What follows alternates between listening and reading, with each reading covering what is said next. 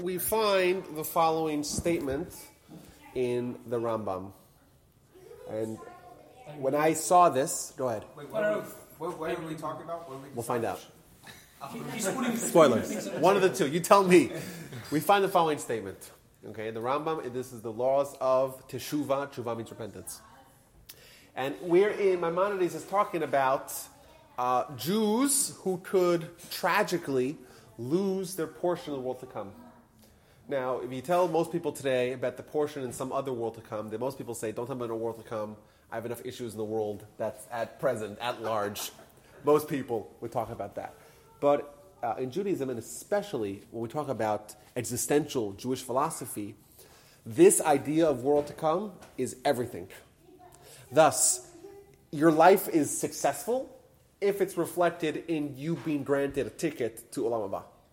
And losing that ticket, especially as a Jew who starts off having a ticket and then losing it, that essentially illuminates or teaches us about your entire life that it was a waste of time, a failure.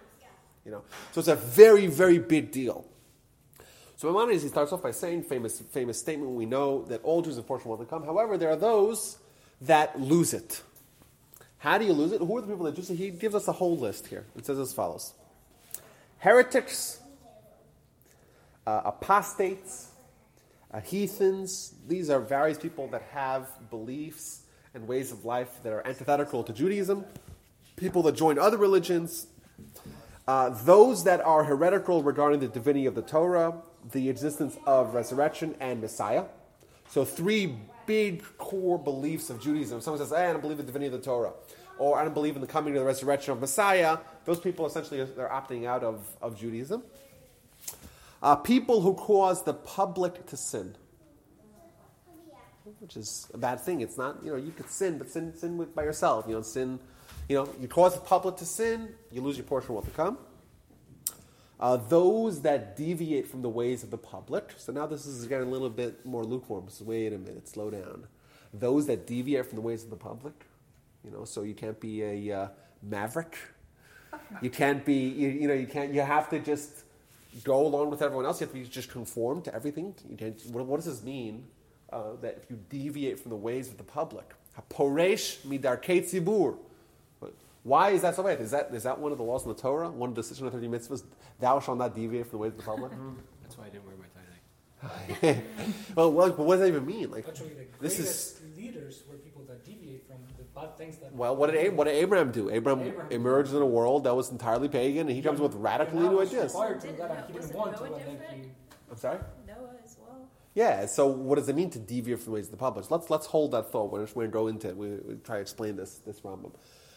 But I don't know of any mitzvah in the Torah. I'm not such an expert, but I don't know of any mitzvah in the Torah that says don't deviate from the ways of the public. So what does that mean? Let's hold that thought again. Let's go a little further here. What is the word for public? Tzibur. Like shliach tzibur is the person who leads the prayer service. We call it shliach tzibur. Or shliach tzibur, if you want to be precise and nitpicky. Okay, so there's people that cause the public to sin and people that deviate from the ways of the public. Okay, those who publicly, brazenly, and defiantly sin. So if someone sins, but sins in a way in front of everyone, biyad ramaz, the words of the Rambam, in front of everyone, with an outstretched arm, brazenly and defiantly, publicly, someone like that, they lose a portion of what to come. Informers. What's an informer? Informer is someone where the government's saying, we're looking for this guy, and he says, oh, I know where he is. He's actually hiding in the barn. There's a hatch door, and he's under there, and then they take the guy out and they lynch him. Well, that guy loses a portion of what to come. It's a terrible sin to inform. Okay. By the way, informing could even mean informing. Go ahead. Because there's also another law that says if you're going to die, you defend yourself first. So what if that is the case? What about it? So they're going to shoot you if you don't say anything. Ooh, if you don't inform. Yeah. That's a good question. Because ironically, the Talmud, when the Talmud describes the informer, it describes him as someone who is a pursuer. So the laws of a pursuer essentially say you kill the pursuer to save the innocent. Thus, essentially, you're creating a situation where are you allowed to pursue to prevent the pursuer? Interesting. Good question. I don't know. It's a good question. I would say probably not. Probably not tell or... Your question is to put a gun to your head and say, maybe yes. Good question. But they put a gun to him and say, tell us where the guy... Now, by the way, the Talmud makes it very clear that if someone informs, you could even be informant on like property. You can say, oh, this guy is hiding taxes. And I saw he has tons and tons of gold in his basement. You tell that to the authorities come and look at the basement and find no gold. So they start torturing the guy and they may kill him. Thus, the informer is a pursuer trying to kill the guy who he's informing on because that may bring about death. So your question is interesting because we know that the three cardinal sins, I go through this really quickly so we don't get too far off topic, but the three cardinal sins where you have to give your life up to not transgress, one of them is murder. The question is, in this case where it's an informer, so it's potential for murder, because they may, if you inform the person, that may bring about murder, but it's not absolute murder. So maybe then there's the question of ein safek motzei vadai, that if you have your life and you know for sure you'll save your life, save your skin if you inform, as opposed to if you inform, you don't know for sure that they're going to kill him because maybe they won't. It's an interesting question. I like the question. I would say maybe. I thought maybe at the initial maybe not, but maybe yes. I don't know. Okay, so those informers lose a portion of what to come. Those who impose, I don't know if they lose a portion of what to come. I don't know, man. Maybe not. I changed my mind. That's my final answer. I need more lifelines. Next time. Those who impose fear on the public, not for the sake of heaven, which means people in positions of leadership that are very dominant and impose fear, but they don't do it with sincere thoughts. They don't do it to try to increase fear of heaven. They just do it because they want to have a position of dominance. And they want to suppress everyone, but they're not doing it for good purposes.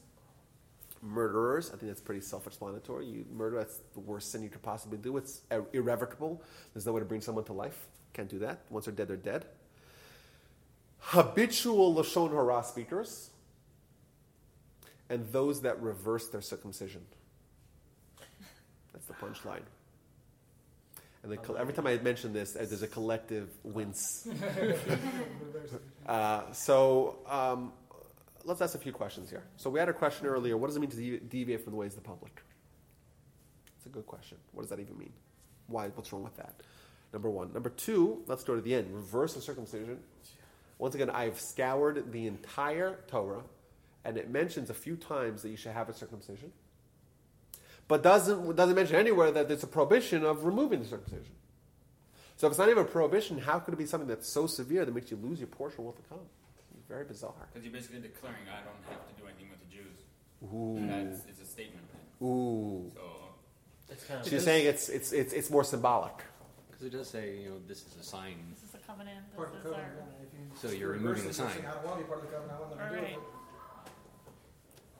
So I like that. I want to bring this also to the idea of deviating from the public. There's this very strange, at least at first glance, there's this very strange piece of Talmud that we find at the very last page of the book of Yoma. The book of Yoma, sometimes erroneously called Yuma, is a book that talks about the word Yom. What does the word Yom mean? Then don't answer this. You know what the word Yom. What does the word Yom mean? Day. So there's a book. We had a good teacher. Okay, so Yom Wait. Tov. well, the book of the Talmud is called Yoma, which means day. So why would you name is there a book called Lila, night? Is there a night book? What is the Talmud section that But doesn't the day It's called start Yoma. when the sun sets? saying the halachic day starts when Yeah. the night before the eve? Why would they call a book of the Talmud day? it's talking about that day. So somebody, which day is it talking about? Mashiach. Day one? It's Yom Kippur, isn't it? Booyah. The most auspicious day of the year, and that's Yom Kippur. So it's an entire book dedicated to Yom Kippur, and it's called the day. And it's just, that's self-explanatory. Don't say Yoma de Kippur or something like that. They just call it Yoma, the day. The very last page of the entire of that book, it says something very bizarre. It says that someone who sees a seminal emission on Yom Kippur should worry that they're going to die that year. What's a seminal? It means that they see an emission from their body that is a uniquely masculine emission. Oh. That's okay. That's what it says. If you see that emission, you're probably going to die that year. But if you don't die, then you should know that you're a perfectly righteous person. You're a perfect tzaddik. Now, what does that mean? It's very bizarre. Like, you're going to die. If you see a son of Moshe, you're going to die. But if you don't die, you should know you're a perfect tzaddik. What does that mean? So the interpretation of this is very simple once you get it. It's a little thing it's a little chap, as they say in Yiddish. We know that in Yom Kippur, the Torah tells us that we don't do a bunch of things that revolve around pleasure. Like no eating, no drinking, and one of them is no intercourse. Right? It's as if the entire collective of the Jewish people is abstaining from pleasure. And there are a lot of perks that come from being part of the community. And that is that you get judged as part of the community. Each one of us, every human, right, we're all, to some degree, more or less, we have some degree of sin and iniquity in our behavior. And therefore, if we're going to be judged individually and scrutinized as an individual, we're probably going to not pass the test. Thus, if the entire Jewish community is abstaining from sin, and we too, from pleasure, and we say we're joining the community, well, okay, you're part of the community. Part of the community, then you get judged as along with the community. And the Jewish nation, historically, we have something going for us. We're judged as a nation. And collectively, when you take the sum total of it all, we're a good nation. But if some guy says, you know what, I'm not part of the community, everyone's abstaining from sin, I'm going to engage in sin, in pleasure. Just swap it. I know. If everyone's abstaining from pleasure, right, and I'm saying I don't care, I'm not abstaining from nothing. So I'm saying, I want to be on my own. I want to be with everyone else. Oh, you don't want to be with everyone else? Okay, you're on your own. You'll be judged on your own as well. And then you know what? You'll probably die that year because you'll probably fail the test. But if you didn't die, you should know you're a righteous person. Why? Because you're able to withstand the test on your own, despite being judged as an individual. So that's this idea. To follow up what Ben says, this idea of Olam Haba, we said every Jew starts off their life with it. Why? You didn't earn nothing. Right? A small, week-old child that has a Brit Milah has exactly 0 accolades. A grand total of 0. In fact, most of their life has just been negative, just been nagging and fetching and being selfish and being bratty, waking their mom up. It's a pretty bad thing to do. Or dad, in some other families' cases, not mine. Seems like a baby. So why would the child have a portion of what to come? You know why? Because they're part of the community. A child at the 8 days old, they say that they're part of the Jewish community. We have a blessing that we do by the Brit Milah ceremony that says that this guy is becoming part of the covenant that was established with Abraham. And once you're part of the fraternity, you're part of the fraternity. Thus, the entire Jewish people, we get lumped into this big public entity that's called the Jewish nation. And therefore, as a member of the Jewish nation, if you're treated as part of the nation, if you're treated as part of the collective, well, they got a portion of what to come. However, if someone like Ben says, if you say, I don't want to be part of the Jewish people, either because you deviate from the ways of the public, it means that you say, if the entire Jewish nation does this, I'm doing something else. It doesn't mean that you're creative or you're innovative.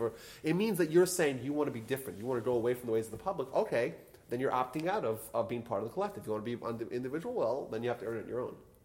Similarly, if you want to reject the symbol that demonstrates this part of this nation, i.e. the circumcision, okay, then you'll be judged on your own. You lose your portion of what to come. That starts off as a given as being part of the Jewish nation. But there was one more thing in this statement that seems very troubling. And in fact, the commentaries and the Maimonides, they say, wait a minute, we haven't found any sources for this. And the problem is, Maimonides quoting halacha, it's got to be sourced. He says, people that are habitual Lashon Hara speakers, they lose their portion of what to come. Why would they lose their portion in the world to come for speaking gossip? It seems very bizarre. It seems like a very strict and severe punishment for something that's relatively minor and innocuous, I would think. It doesn't say people that, do adultery, or people that are deadbeat dads, or people that what we would think as being terrible, people that do the worst idolatry. It doesn't say mention idolatry. Well, I guess it does. It's the same punishment that murder. Yeah, it's lumped together with murder and other things, but it seems so fundamental. It's Lashon Hara, it's evil taught. Is it equated with murder in some way? Because whatever you say could eventually The damage consequence is somebody the too, same. ruin their life. So that's a nice thought, because Maimonides a little bit later on, he writes something very similar to that, which is also later eye-opening. Huh? How later on? I think it is in. Same chapter? No, it's not the same chapter. It's in Hilchos Deos, and it's in chapter 7:3. So is there any definition or more information about? Well, we're gonna go through all the Lashon details Hara? here, but I want to try to impress upon everyone how serious this really is. I was familiar with this Rambam. I knew it because I quoted this Rambam. I spoke about this in the past. But to me, I just read it. Balei Lashon Hara. Okay, people speak Lashon Hara. It's terrible. But I didn't think about it. Like, wait a minute. Like, you speak something. The words are gone. They're not quantifiable. They're not real. It's kind of this thing that just out there, like reverberates around our eardrums, and then it's gone. There's no way to recapture it. How is it something so significant, so tangible, so palpable, so real that it has such an impact? I think actions are what matter. That's what we always say. Words are cheap. Actions matter. So the examples that are given in the Torah where someone spoke in bad, like Miriam. Yeah.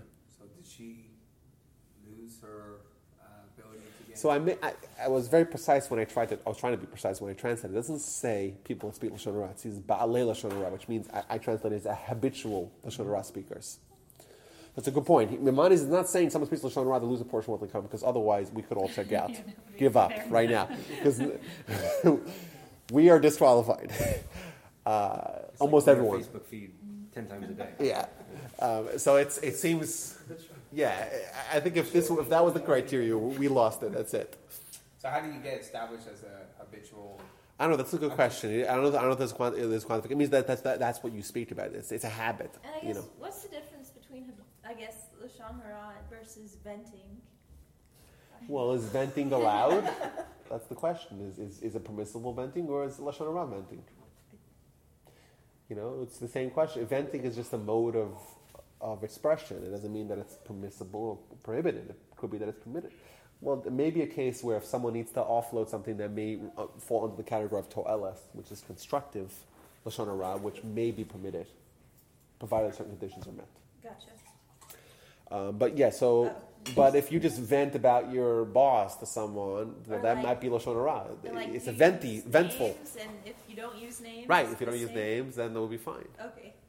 No, I just. But don't say, well, the guy who I work for, I'm not going to tell you his name, wink, wink, that wouldn't work. But if it's really unidentifiable, then that would be permissible. It's one of the great loopholes that we have. So I think the question is still a very, very strong question that this is elevated to such status along in the pantheon of terrible things that someone could do to lose everything, be a habitual Lashon Hara. I think it's a very eye-opening question, especially when even Lashon Hara, to begin with, it seems very strange. We were always talking about this is a moniker or a motto that they say over here, that sticks and stones will break my bones. Everyone heard that? Well, words don't mean anything. Unless someone else. But do they? Or yes, they did. I mean, the reason why I think it's so bad is because you speak things into existence, and if you're constantly, just slamming people, I mean, eventually, what you say, guys are going to take it serious and actually make it come true. So you're saying, or it'll come back around to get you in this life. So you're saying that the speech in itself is not that bad, but it's going to engender actions as a result of the speech. Is that right? Yeah. I mean, but then that's what makes the speech. I mean, speech is uniquely bad that it kind of has, it has repercussions. Yeah. Interesting. Does it but then reach also into, like we talked about last week, where when you do mitzvot, you earn what you're going, the life that you're going to be living in the world to come. Do words reach into some other realm? Apparently, there is destruction. Apparently, there are some sources about this. Many sources, a few sources in Jewish writings that talk about words being not only something that's important in the overall assessment of who you are as a human, but it is the primary importance when analyzing the success and failure of your life. Thus, what happens in the next world is a reflection of what happens in this world, and what happens in this world primarily is that we speak. We'll see, and that's also, once again, problematic. I want to ask another question here. It's kind of a subtlety, I think. The term Lashon Hara, so everyone here from that's the term, that's what we're talking about. So the term Lashon Hara, the word Lashon, what does the word Lashon mean?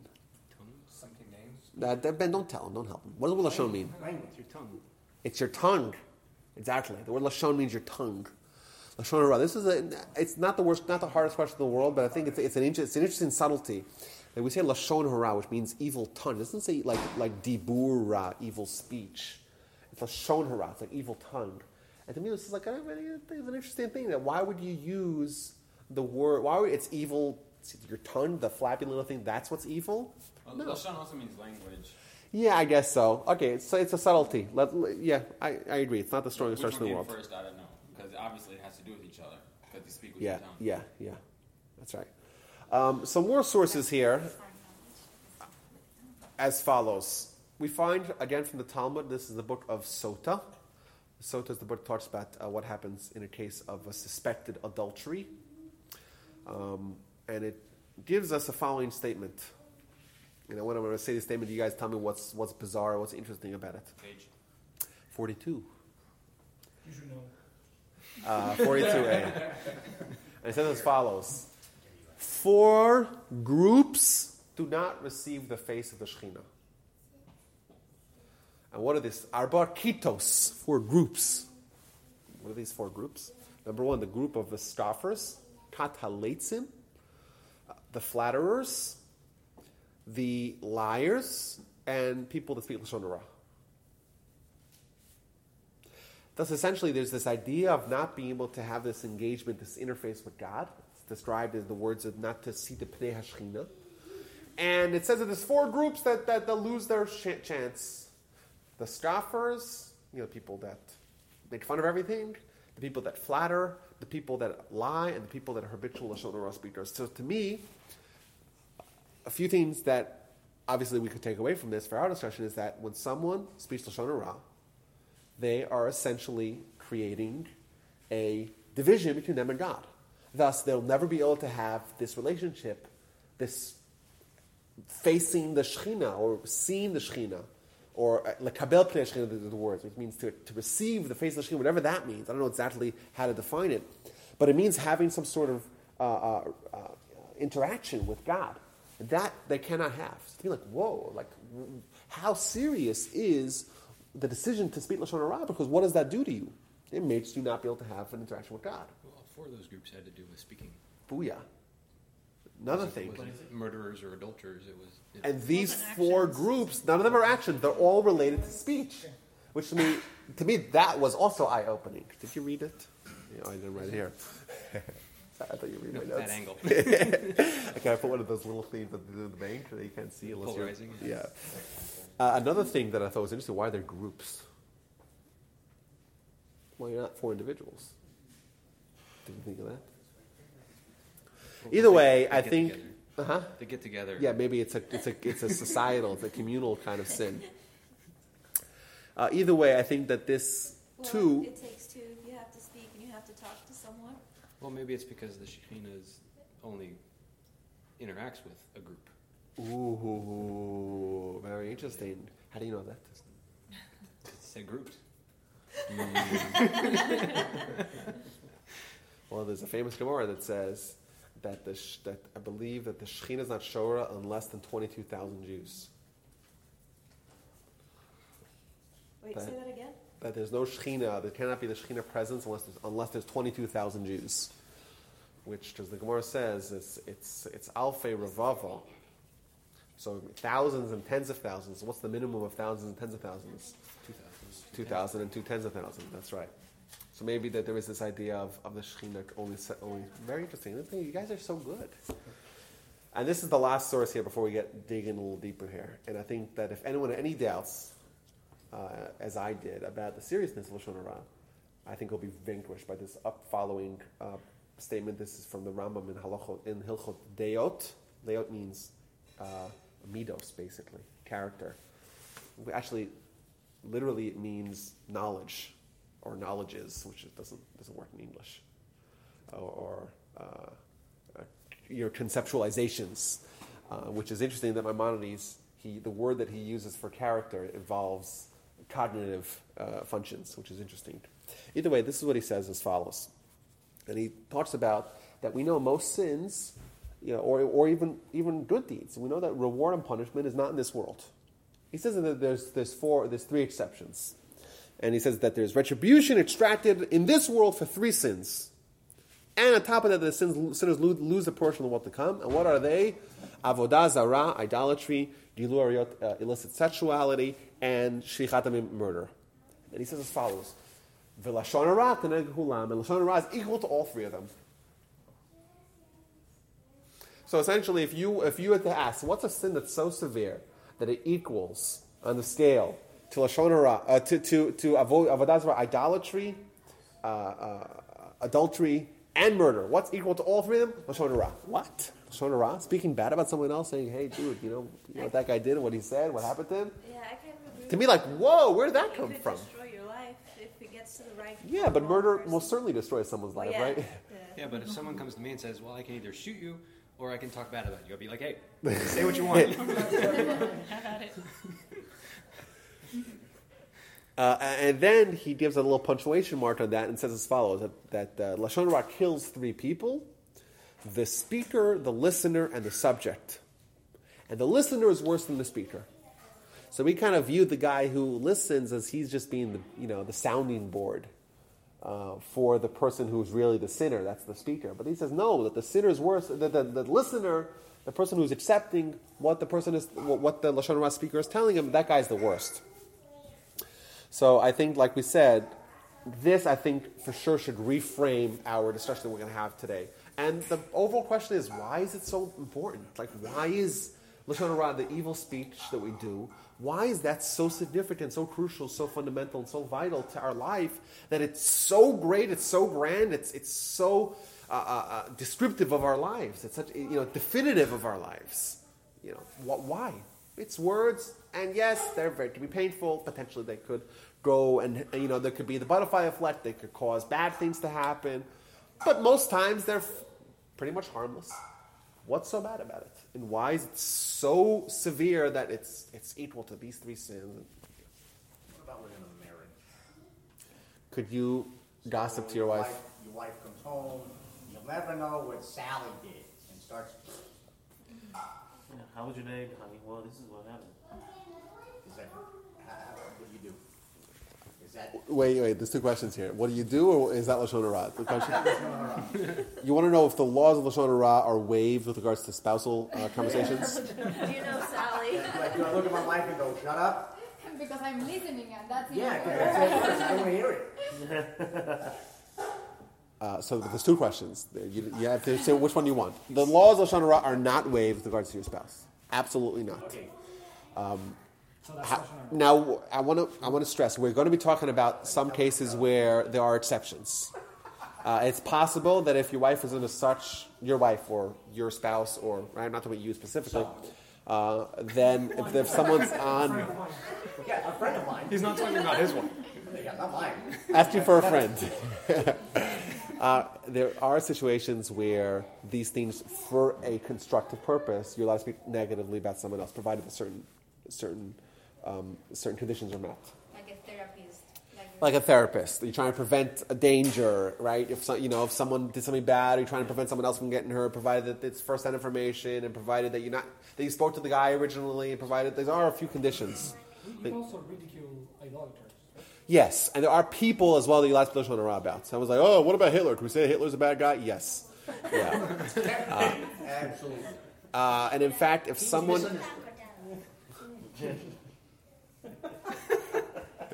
Try not to speak lashon hara. So we'll get to the details of these laws. But I want to also talk about the flip side. So we see how bad lashon hara is.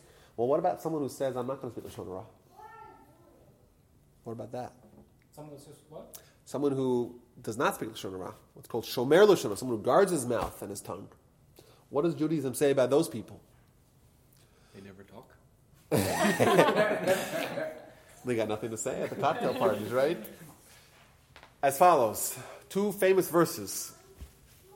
Shomer piv u'lushano.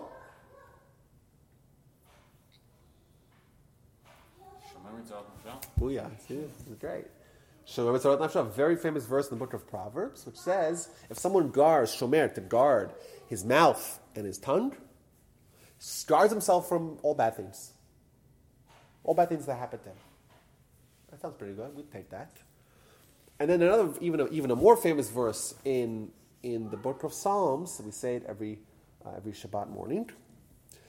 Mi ha'ish hachafetz chaim. I'll stop there. Has anyone heard those words together? Chafetz chaim. Anybody? Chafetz chaim. There you go. Chafetz chaim. It's like yeshivish, right? Chaim is life. So this is a verse in the book of Psalms in Tehillim. And the word Chafetz Chaim, that was the name of the book. The premier book written on the laws of Lashon Hara is called Chafetz Chaim, or Chafetz Chaim. So, Mia Yesh Chafetz Chaim, who is the man who seeks out life? Ohev Yamim, who loves days, Liros Tov, right? Wants to see amazing days of good. Who is that man who wants it? Who doesn't want that? Who doesn't want life and want to have long days of seeing good? Well, what do you do? Well, what's the secret? What's the potion? What do I take? So, nitzar l'shoncha meira, guard your tongue from bad. Usfatecha, your lips, midaber mirma, from speaking deceit. Simple formula. What do you got to do? You want to have a great life? You got to guard your mouth and your lips from speaking bad. Thus, essentially, what it's saying is that conversely, not only can our speech be our undoing, but conversely, our guarding of our speech, well, that's the best thing that we could possibly do. Right? You ask me, what do you want? You want life? You want everything? What would the answer be? I thought maybe it would be Torah, pray really long. As long as it says, don't speak Lashon Hara. Guard your mouth. And by the way, when it says guard, it means that you have to actually put a guard. It should have said, well, don't speak Lashon Hara. It says you got to guard it because there's a temptation to open it, Is that why people do? Huh? Oh, sometimes when people want to say something but don't want to say They have to something, stick their finger in the mouth like that? they do this. Like this? Yeah, they cover their face. It's interesting. The Talmud points out is that we know that our eyelids, our eyes have little lids that cover up. These little like windshield wipers that we have in our eyes, and our mouth also has guards. That's what it says. It says the mouth. It's so important to guard the mouth that the Almighty gave us two guards, in the form of our lips and our teeth. Because it's so important, it's so imperative to guard your mouth from speaking bad, that we had two guards. And by the way, this is a cool factoid. Settle down here. So, Here we go. You take this outside? So we find as follows. We find in the Talmud, this is in the book of Ksubis, or Ktubot, if you want to say, if you want to be one of those finicky people. So the book of Ksubis, it tells us the function of a certain organ that we have. And it's weird because the Talmud is not really a book of anatomy. It's not essentially telling us the book of like why do we have a spleen or why do we have a liver. It doesn't do that really. Again, it takes one organ and tells us, this is the reason why we have this organ. And which organ is that? It is the earlobes. I don't know what it qualifies as an organ, whatever, part of our body. And it says the reason why the Almighty gave us earlobes is to cover our ears like this. When someone's speaking Lashon Hara, be they a spouse or otherwise, we take our little earlobes and cover our ears like that, and then you don't hear. Because, by the way, it creates like this hermetically still, because you have these guys, I don't know what they're called. Should have read up on this beforehand. You got these guys, and then you have these guys, and then you really can't hear anything. That's why we have earlobes. And what's interesting, I found an article here. An article by, there used to be this theory, since debunked, that because allegedly humans are evolved from less sophisticated species, thus we have something called vestigial organs. Are you familiar with that term? Like a vestige, leftovers, So the idea was proposed many, many years ago. Darwin actually proposed it, that when you find in certain species, you find organs that have no function, well, that's because it's leftovers, it's vestiges of a previous self, wherein it needed that, but then it just it evolved into something new, but it didn't shed that yet because it still has it. So humans were thought to have had a lot of different organs that were useless. Like, for example, the pituitary gland was once thought to be vestigial. And famously, a lot of people still think, but there's this thought out there that the appendix is vestigial when it actually isn't. And in fact, the reason why we have the appendix is a storage house for bacteria. Thus, the lining of our gut, which is a really important thing to have it lined. If someone were to have a bad fit of diarrhea mixed with vomiting, they may lose their bacterial lining, and that's a very dangerous thing. Thus, they might create a little storage pocket of bacteria to reline the intestines should you need that. Now, what's our problem? Got a whole pocket of bacteria hanging out. Well, no. What's a good thing about here? The problem is that we live in a society, thankfully, where we have so much access to cleanliness, we have so much clean water, and we have access to clean food, and we're so health conscious that this little organ of ours gets underutilized, and that's why it has a tendency to get infected and appendicitis. But in sub-Saharan Africa, where there's no, that's why no one there dies of appendicitis, or no one has appendicitis. That's not my words. This is from a Duke University 2007 study. They made a whole study on vestigial organs, and that was one of them that everyone thought was vestigial. And then the punchline, this is what I wanted to get to. The punchline is that it goes through 7 different vestigial organs, and the last thing that it says, however, no one knows why we have earlobes. That was the punchline. And to me, that was beautiful. And that is that the Talmud, 2,000 years earlier, said, you know what? Let me tell you the reason why we have this organ. You know why? Because eventually, you'll come around to realize why you have everything else. You'll figure it out. Off to Duke School of Medicine and let them know. Well, it's interesting, right? Apparently, there weren't any Jews on the research team. Or not ones that studied the Talmud recently. And the Talmud's sending us this message that's relevant now, really. And it's eventually you'll understand why you have every organ. Because the Almighty designed us perfectly, and we have every organ, everything has a function. However, one organ has only a spiritual function, that's it. And that's why the Talmud says, you know what, I'll tell you why you have that, because you won't be able to find the reason why you have that. Because there is no other reason besides for the fact that this is a tool to use against hearing Lashon Hara. So basically doing these huge holes that some people do in their ears, it's completely prohibited because you can hear everything. What about getting earrings too? Then you can't use it. Why not? I don't have any earrings, but... No, have you seen these prevent complete coverage. rings? Like the That big. Indians. There's a word for that. I think even if you have earrings, why can't you do it? Gauges. Gauges, that's the word. I know, I've seen those people. A lot of people do a lot of things. Well, I guess as long You as the blood is cannot still in. stop from hearing. Some of them, you can throw a football through some of them. I have no idea why people do that. I don't know. Does anyone here think that it's attractive? I don't. No, but what I'm saying is I think it's more- the function.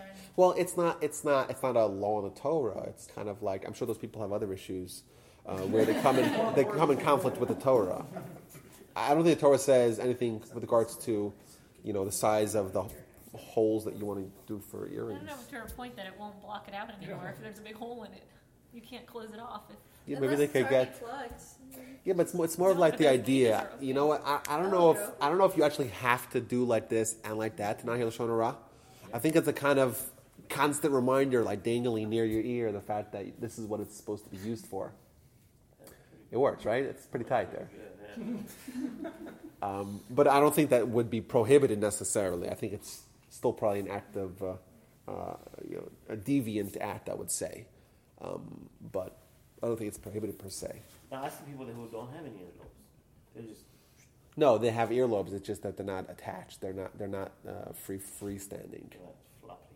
Yeah, they're not floppy, but I think they're still foldable, from my understanding. It's still cartilage. They're still, yeah. It's still spiritual. It's still cartilage. Either way, I think that is, to me, that's very, very interesting. The fact that the Talmud is telling us the reasons why we have certain, because even the eyelids, maybe you could say the eyelids are there to guard our eyes from not seeing things that we shouldn't see, but okay, we all know that it has other functions as well. So you're saying this is the only organ that is described? Well, it's the only part of the body described? Well, yeah. Well, not really. Like I said, it does say that the teeth are there, but obviously we know the teeth are there for other things as well. I have to look up exactly at the exact wording and see if this is the only one that's described, while we have this. But either way, I think it's very interesting that the one thing that the scientific community has not been able to isolate a reason for is the thing that we're told in the Talmud that it has a spiritual function, which is, I think, very interesting. Either way, let's get back to the topic at hand, Lashon Hara. So we clearly see the importance of refraining from speaking and from hearing Lashon Hara. The question is why? And I think it really lies in a crucial mistake that we make. Our thoughts, like we said, our thoughts are that, or our perception of our words are that they're not really so important. We always say, don't be a big talker. Let's see what you do. Yeah, that's the attitude that we have. And we find it in the Torah as well, Emor ma'at v'aseh harbe, speak little and do a lot. So obviously speech isn't important, or is it? But I think that there's a gap between how impactful our words are versus how we perceive them to be. I'll give you an example. We read last week in the Parsha about the laws of Nedarim. Now, a Neder is a vow, or an oath, or a pledge, or a promise. Well, that's an example of someone who says, I'm going to become a Neder of a Nazir, right? Oh, and they shave their head. Right, that's a Nazir. Nazir is a kind of a Neder. A Neder means a vow to refrain from doing something. So, for example, if I could say, I'm not going to drink beer for 30 days. It's a very classic example of a Neder. Now, what this does is, this creates a 614th mitzvah in the Torah, temporarily. The temporary mitzvah. For the next 30 days, if I were to drink beer, they would take me to Jewish court and give me caning. They'd punish me. Why do they punish me? You drink beer. Well, what's wrong with drinking beer? It's not a Muslim country, right? We're allowed to drink beer. Right? You're allowed to drink beer. What's the problem? It's not Pesach that it's Chametz or something like that. Well, why can't you drink beer? Well, you have a new mitzvah. Who created this new mitzvah? Where's the Torah? Well, the Torah is essentially saying that via the power of our speech, we're able to create new mitzvahs. Well, who creates mitzvahs? God gives us mitzvahs. Well, essentially what it's telling us, via our power of speech, we're able to do something that is otherwise godly. Now, that's, I think, mind-blowing, the power, the potential of our speech. Another example. Well, what is it? It is forbidden to have more than what the Torah prohibits. Not necessarily. I think it's frowned upon because the laws of Nedarim are so serious. It's very serious, the laws of Nedarim, so it's frowned upon, but it's not prohibited per se. If you ever hear people say, I'm going to do something bli neder, ever heard that term? Yeah, it Bli means they neder. can't promise. Bli neder, which means without a neder, without a vow. People are terrified of making this pledge of doing something because they don't want to create a neder, and that will make it binding. Now, with that same portion you're talking about, that vow can be overridden. True. So I was just wondering, because you're talking about words of Allah. Yes, okay. Now that you brought it up, I'll tell you what the Ramban says. Who is the Ramban? Ben, tell us a little bit about the Ramban. The one that ends with a nun. With a nun. He basically 100 years after Maimonides under Christian rule in Barcelona. And he debates him a lot. Well, Ramban wrote an entire commentary on all of Torah, an entire commentary of all of Talmud, and many other pivotal Sfarim from the Rishonim era. One of the greatest of the rabbis of the medieval time. He's very famous in secular because of the argument that he had with the apostatized Jew in Barcelona, where the king said, I'll give you immunity, you can say whatever you want, and he vanquishes the other guy in the debate, and they give him 300 gold pieces, and they say, well, actually, no, and the mobs come after me, to move to Israel. It's like, you have immunity, say whatever you want, until you say whatever you want, and you vanquish the opponents, and then, maybe you should leave right now.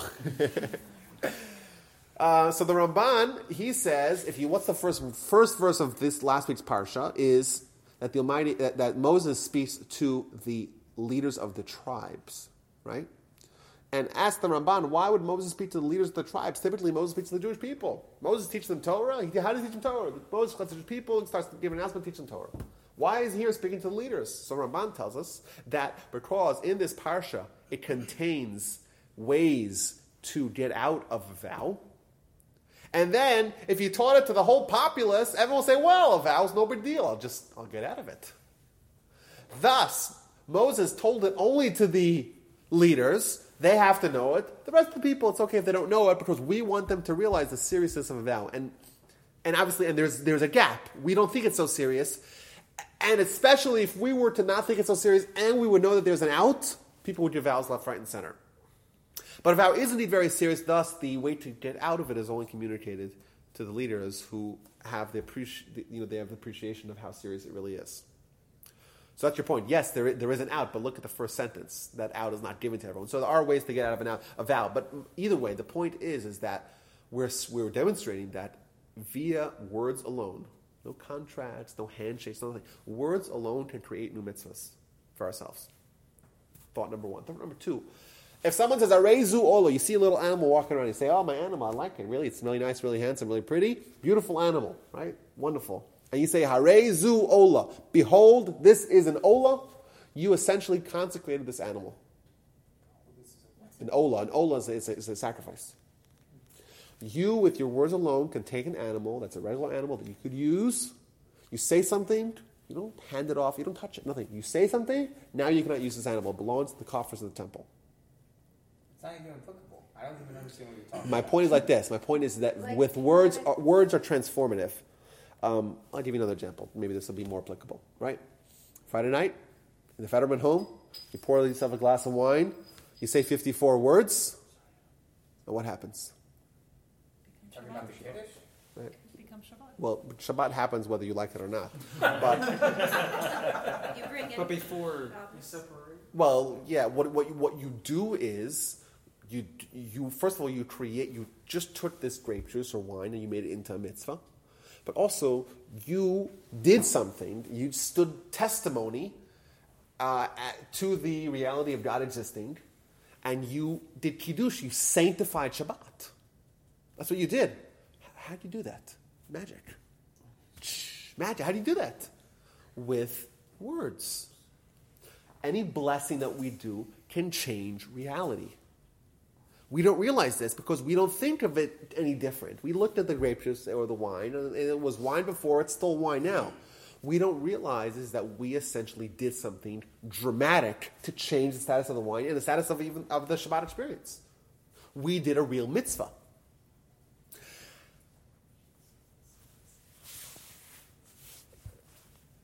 I think in other examples as well. How do you get married in Judaism? What's the process? No, that's not how you get married. Ketubah does not make the marriage. Do you do the ring exchange? Ring exchange. Do whatever you say. Huh? I don't remember the words. Booyah. So you do. There's two things. You give the ring and you say these words. If you don't say these words, you ain't married. You do say these words, you are married. A marriage, this binding of a husband and wife, how does it happen? With words. These examples kind of show us how transformative words are. And even there's another example. I think this is arguably we could say that our entire purpose in life can only be fulfilled via our power to speak. And we talk about Tikkun Olam. Well, what's Tikkun Olam? We have an entire class about it here a few weeks ago, I believe, by your house band. And the idea where we're going to change the world. Well, how do you change the world? By bringing God into the world. How do you bring God into the world? By communicating that idea. Thus, essentially, the power, the force that we use to change the world as a species, as part of a Jewish nation, is our speech. That is what defines us as a nation. So, I think number one, we have to get rid of this idea that words are not really so important. They're very important. They're creative. They're transformative. But they're essential for us as a nation. Now, I want to say even more. To me, this was the takeaway point of my analysis, of my research. To me, like this is where it hit home. speech. So someone says something. So you hear it. Right? And it's somewhat perceptible using physical. Oh, there you go. That's, yeah. What's that? Checkmate? What about? It's not checkmate. It's the same point. Oh, I thought that was your next. Oh no, I skipped that. Yeah, he brought the Mishnah that says Ba'asa Rama Amarot, that the Almighty created the world with 10 utterances. And God said, "Let there be light," and there's light. So even from God's perspective, the idea of speech being linked to creation is there. Good point. So speech is physical, right? Am I right? Yeah. Am I right? He knows me already, Tom. He's like, whenever I say I'm right 3 times, I'm right. Well, it is, right? It's undeniable. Like, you use your mouth and you use your guttural and you use, right? And you create sounds that we interpret when we hear them via the vibrations of these micro little hairs on our eardrums. By the way, it's incredible. You learn about the human ear, how it works. We have these this receptor in our ear, these tiny microscopic little hairs that vibrate. It's amazing. We're able to first of all, we're able to create these sounds that are thoughts that we translate into sounds, and we know how to do it all magically. And you're able to hear that, and you're able to just do this process of converting it back to thoughts, which is just incredible, remarkable. And that's why, by the way, when you take a gun and you shoot it near your ear, it's always advisable to put on those earmuffs, because that kills those little hairs, and then you're deaf. Which is whatever, like this, Yeah. So on one hand, it kind of is a physical thing. On the other hand, so it is physical. On the other hand, it's really not. It's kind of also spiritual. It's like we cannot quantify it. It's not empirical. It's not, it's not something that's tangible. We can't see it. It shares characteristics of both worlds. Now, what else do we know that's half physical and half spiritual? Light. Soul, body. Thoughts. Okay, but even more fundamental than that. But even more fundamental. Come on, guys. Half spiritual and half what? What else do we know that's half spiritual and half physical? Any mitzvah that you We do? are. Us. Booyah! Humans are the same. We're the same thing. This was the insight. Speech is the crossroads of physical and spiritual. Man is the crossroads of physical and spiritual. To me, this was the idea. Our speech is the point at which our physical and our spiritual halves meet. This is the touch point, right? If you have spiritual, you're physical, you meet at the speech. That is uniquely human, because that's what it is. It's a uniquely human phenomenon, because it's a uniquely human reality, the idea of verbal speech. Because it's not just something which is important and it's creative and it's something that we're going to use for good things, and it is our essence. Thus, I'll answer a few questions here that I'm sure are bothering everyone. When the Almighty created man, says we have a little body, and the Almighty infused in him a soul. What does it say at the end? Vayi Adam lenefesh chaya. And man became a living being. Is that a fair translation, Ben? On the first creation or on the second creation? When it says Vayi Adam lenefesh chaya, whatever that is. Right? Man became a living being. You have this marriage of the body and soul, and now you have a human. Sounds good? We're all happy to be humans. Now, the Onkelos was the first Saint's translation of the Torah. He writes, the way he describes it is, v'have, I don't know exactly the words, but he says, the man became a ruach memalala, which means a speaking being. Memala means to speak in Aramaic. So it was always bizarre, like, this is the formation of man, and Man became a living being, marriage of body and soul. And how does he translate a speaking being? How is that possible? How is that translation? We speak, of course, but we walk and we see and we're other things. Like, why is it that? Now it makes a lot of sense. Right? The human aspect. What makes us human? Not our body, not our soul. It's not right. Animals have bodies, and angels are spiritual, entirely spiritual. You say very similar to a soul. We're not either one of them. We are the blend of the two, or the intersection of the two, where those two meet. That is what a human is. We have a body, we have a soul, but what are we? Well, we're the mix of the two. Well, what's that? Where does those two get together? Where's the touch point of those two? In our speech. That's the best way to define who we are, is by our speech. Thus, if you want to translate it as, and man became a living being, you would translate, man became speaking. Well, because that is the idea of mixing, of fusing soul and body. I'll give you guys another example here. If you remember, I might have mentioned this before, there's this piece of Talmud, very intriguing piece of Talmud, that talks about a child in utero knowing the entire Torah. You guys remember we mentioned this here? Child in utero knows the entire Torah, and then as the child's about to be born, an angel comes and hits him. Where did he hit him? On his mouth. He forgets the entire Torah. So now what this means, I won't go through it all again, but what it means is that a child in utero has a soul. And the influence of the soul is what they have. And therefore they know the entire Torah. As they're about to be born, they have the influence of the body. Thus, they forget the entire Torah. So that's what Talmud means. But where does he hit him? Hits him in his mouth. Doesn't hit him on his hiney, or in his back, or in his arm, or in his shoulder. Why? Because this is the intersection of body and soul. This is where those two meet. This is the conduit in which the human comes forth.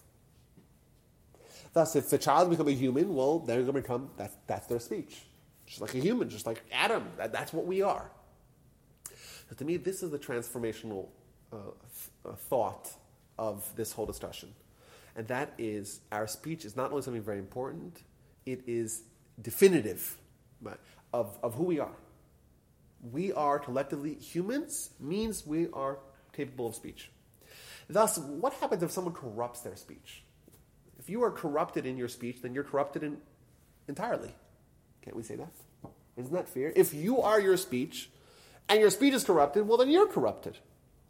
Is it such a stretch to say if someone is a habitual Lashon Hara speaker, well, they're always speaking bad, they have clearly corrupted their speech power, and thus, what about them? Well, how do we look back at their lives? Are they successes or failures? Well, which are they? Is it such a stretch to say that they lose the portion of the world to come? I don't think so. I think now it makes a lot of sense. If you are your speech and your speech is entirely corrupted, you're a habitual Lashon Hara speaker, okay, then it makes a lot of sense to say that you failed as a human.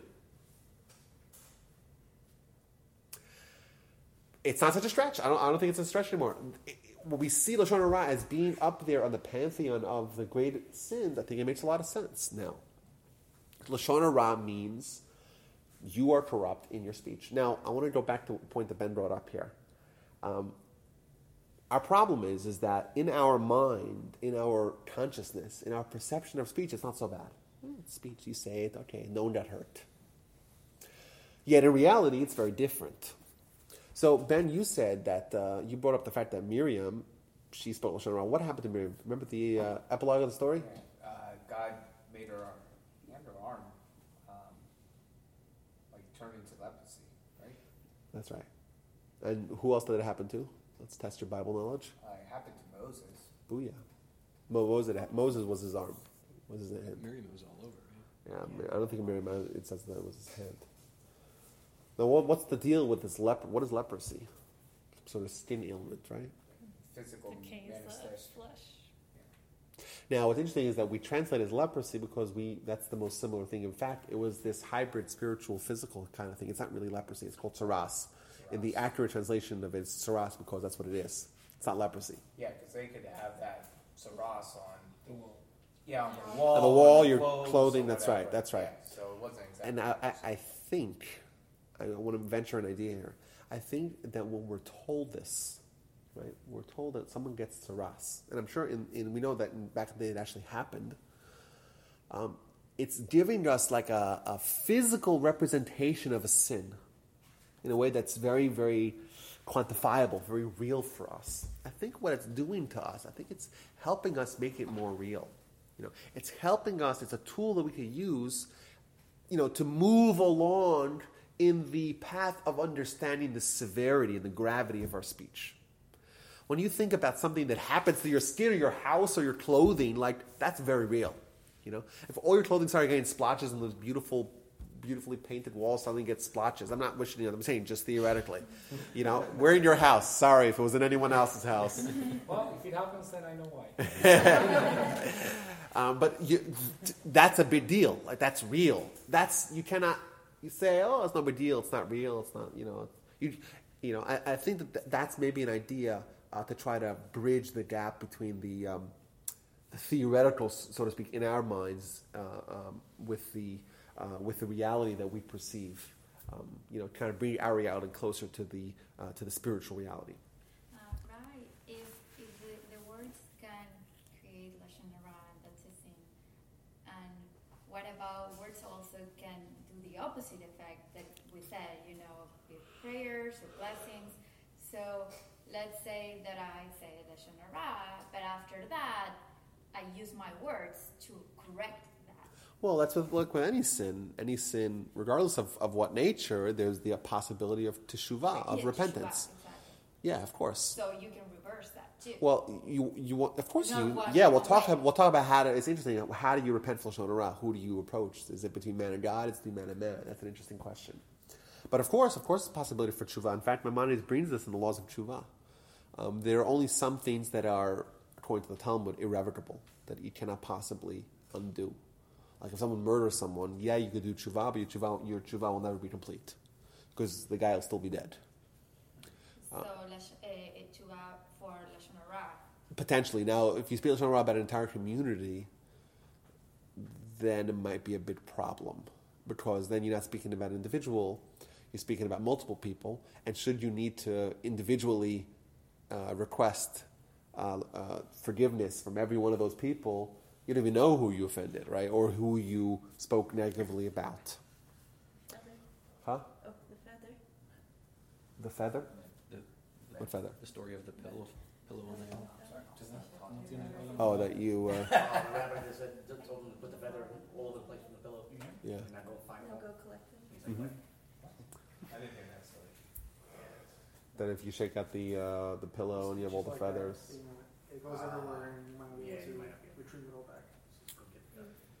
Okay, so let's talk a little bit about the laws of Lashon Hara. The laws of Lashon Hara are somewhat, they're not complex, but they're exhaustive. Like the detail is very exhaustive. I would highly encourage someone, if you're interested really, and especially to benefit Elazar ben Chana, it's much more beneficial for us if we really want to help him to have a refuah shalama, to not just study about it, but actually to integrate it into our behavior.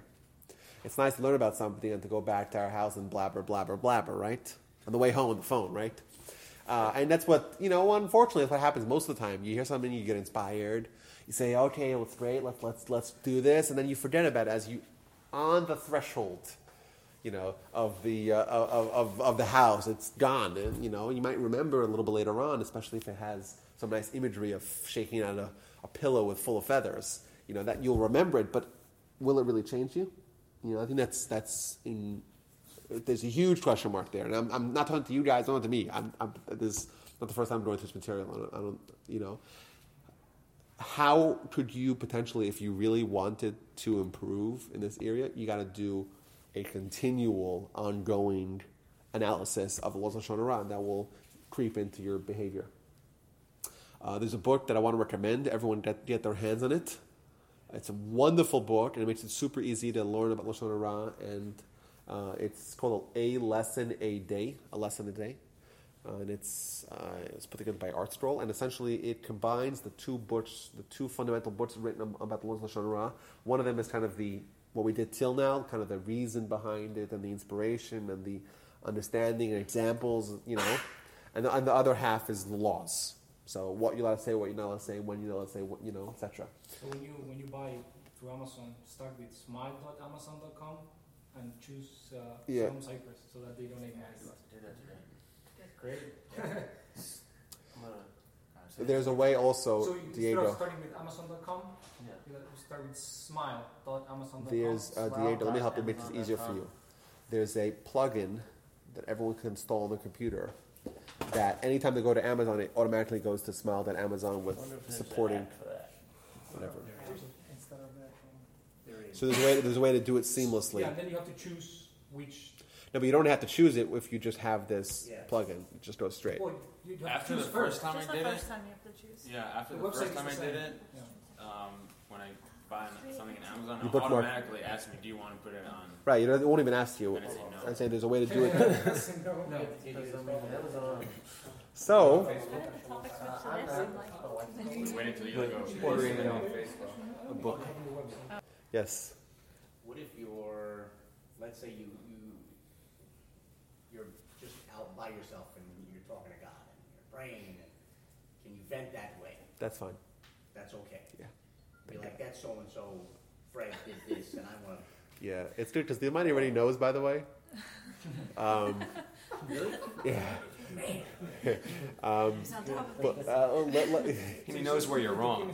Yeah, but that's a good way to vent. I Just mean, make sure the earlier. Bluetooth is off.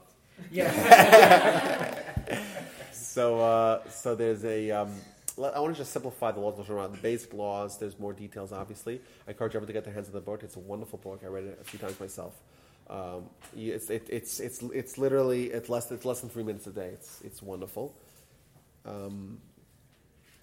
So like this, Lashon Hara can break down into two different categories: speaking derogatory information about someone, person A, to person B, provided that the information is true. So if it's not true, it's something else, right? You make up libels about someone else. That's not called Lashon Hara. It's called Motzi Shemra. It's a different classification. But any sort of derogatory information that is either objectifiably derogatory or it is subjectively derogatory based upon the preferences and opinions of the speaker and or listener. So thus, if you think it's bad, even though the listener doesn't think it's bad, it's Lashon Hara. If you think it's okay and the listener thinks it's bad, it's Lashon Hara. If you both think it's okay, but it is objectively bad, it's Lashon Hara.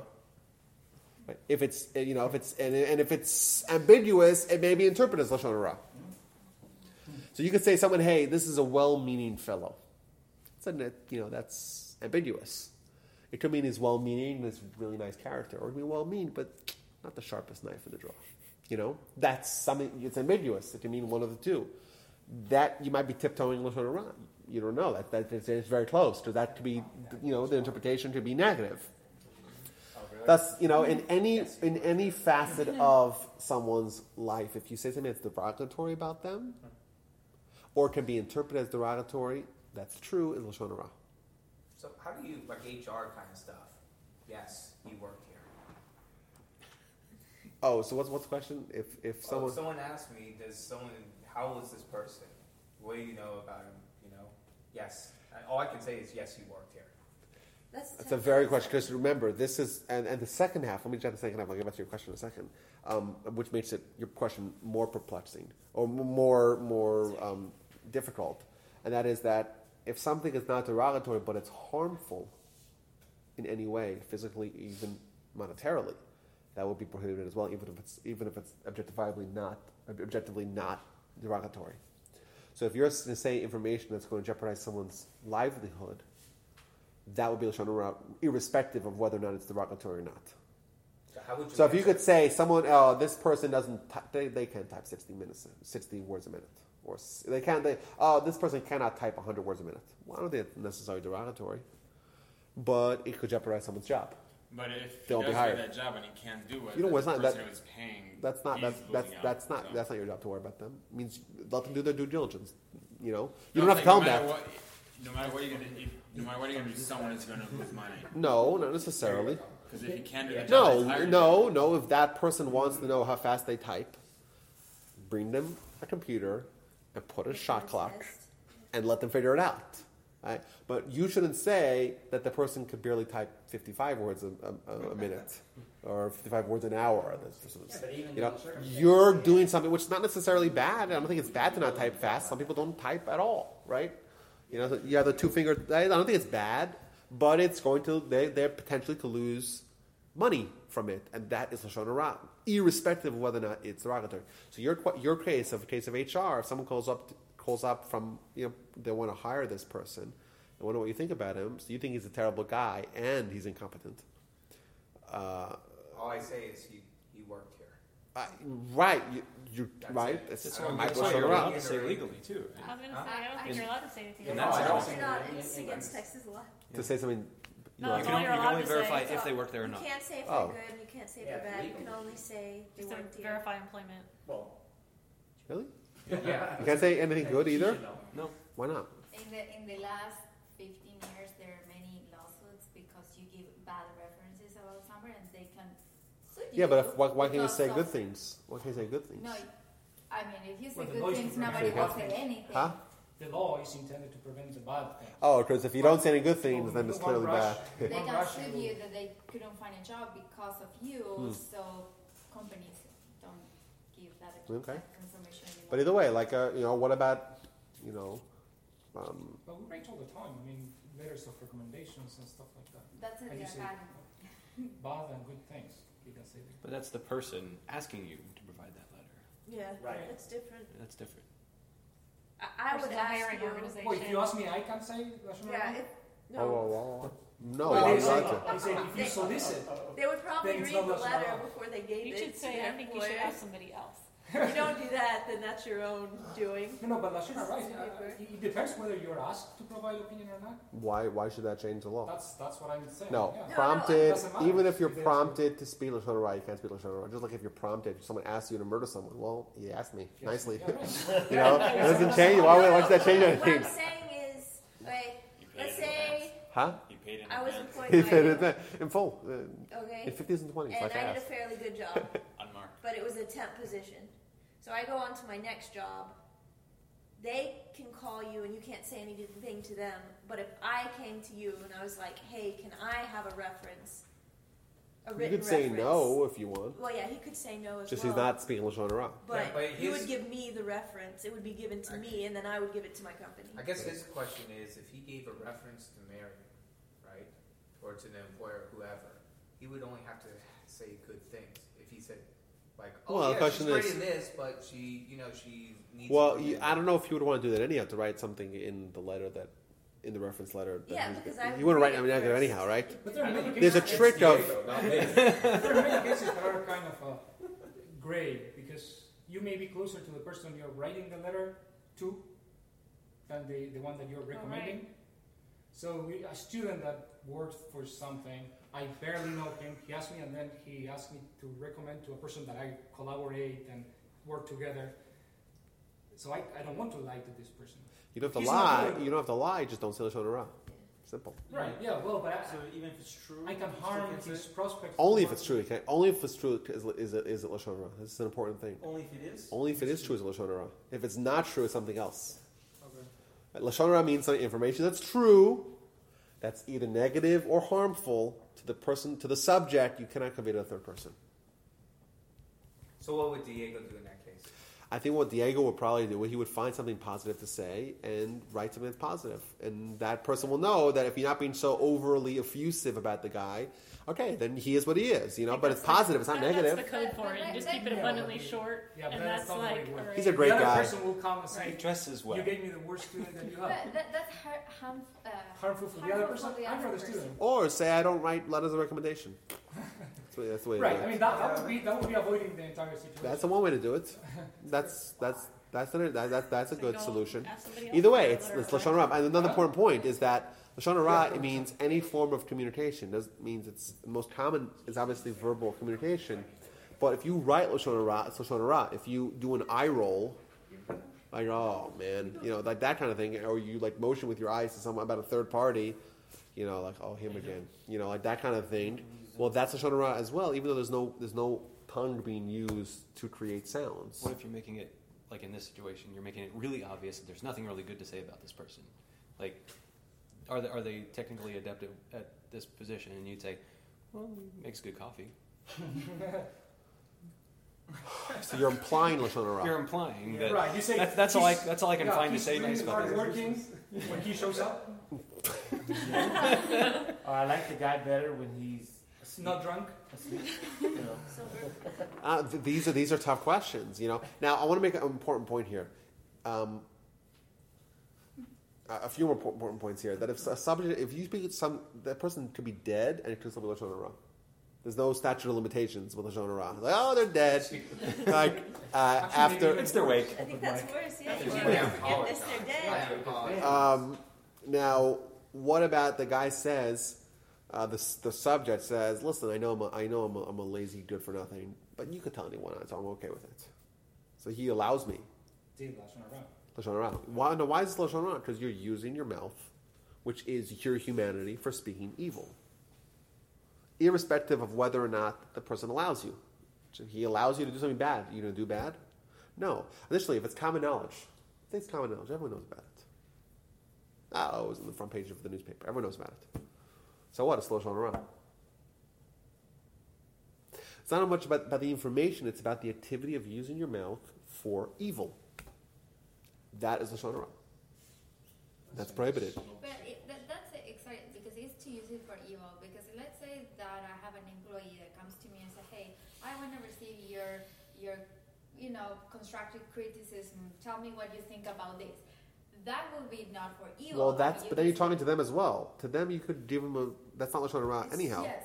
You're talking about them to a third party. That's what would be Lashon Hara. Talking to them, just give it to them over the head. So Why it's not? bad. Even if it's not constructive, it's not Lashon Hara. Well, it might be other things. You might be, there might be bad midot. It might not be chesed, but it's not Lashon Hara.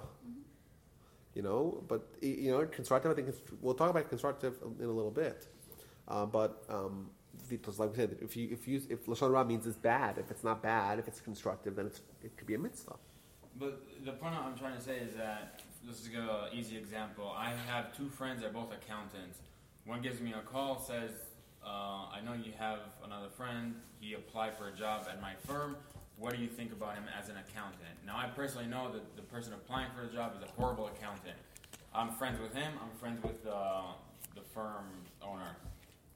So if I say, well, he's a good employee, if I say good things, then he's going to hire him, and then this guy's going to lose money. If I say, because he's going to mess up the books and he will lose money, get lost, or whateher. Yeah, so if here... I say bad things, no, he's a bad accountant. Okay, so this is a better example, I think. This is a better example. Yeah. I think here might be an example of for constructive purpose. This is a good example. Wherein you're obviously not meaning anything bad to your friend who is the bad accountant. On one hand, on the other hand, it's important that is it first-hand information. First-hand.